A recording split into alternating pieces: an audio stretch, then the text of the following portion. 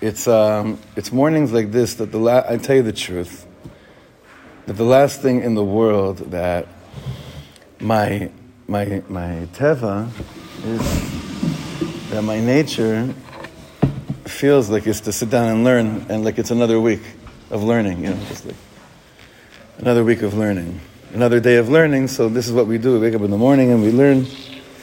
When we all know that last night in Elad, two people were walking around with axes and axing down Yidden. I was just there like a month or two ago. I married off a couple there in the city, and it's such a even if we're not really familiar with cities like this, we know that these kind of things, it can happen right here. It could happen right outside over here, and there's a shum, there's no. Oh, there's more chairs there. There's no Very nearly did. Mazer? Very nearly did. It very nearly did. Nachon. And I was thinking this morning about the concept of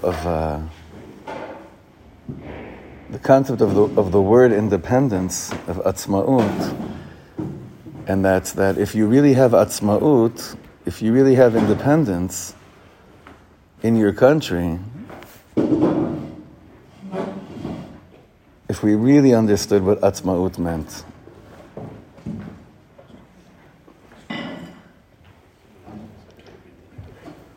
if we really, really understood what atzmaut meant, then there's no way in the world things like this could happen al derech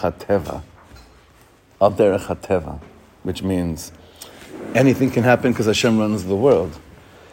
But al derech hateva of healthy people that have what's called a declared state of independence, that there's no such thing in the world, al derech hateva, based on nature, that these things can happen.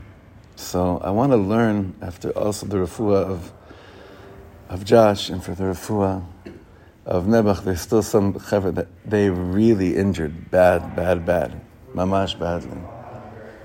So it should also be for the refuah shlema of the neshama of Am Yisrael.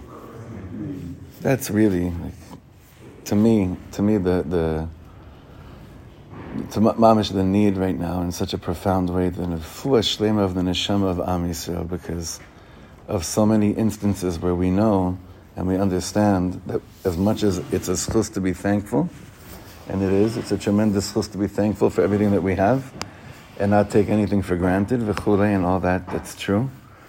It's also a achrayus on us to wake up of what we spoke about a long time ago.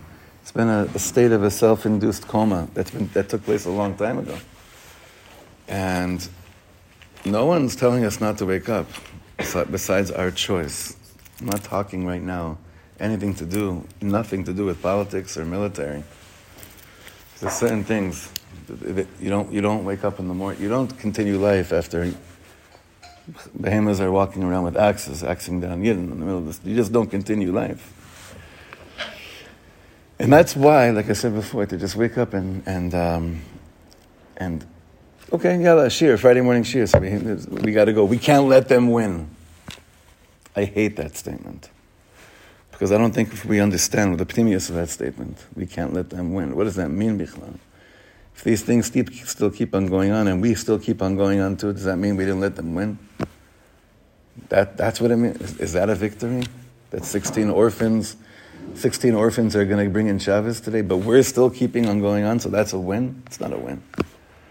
It's a bakasha, really, right now. Like, we have an achrayus to daven our hearts out, to wake up the soul of Am Yisrael like it's never been woken up before.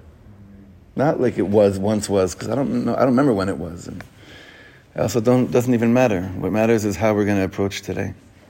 So even now, the learning that we're doing, the learning itself has to be more pnimi, more fire.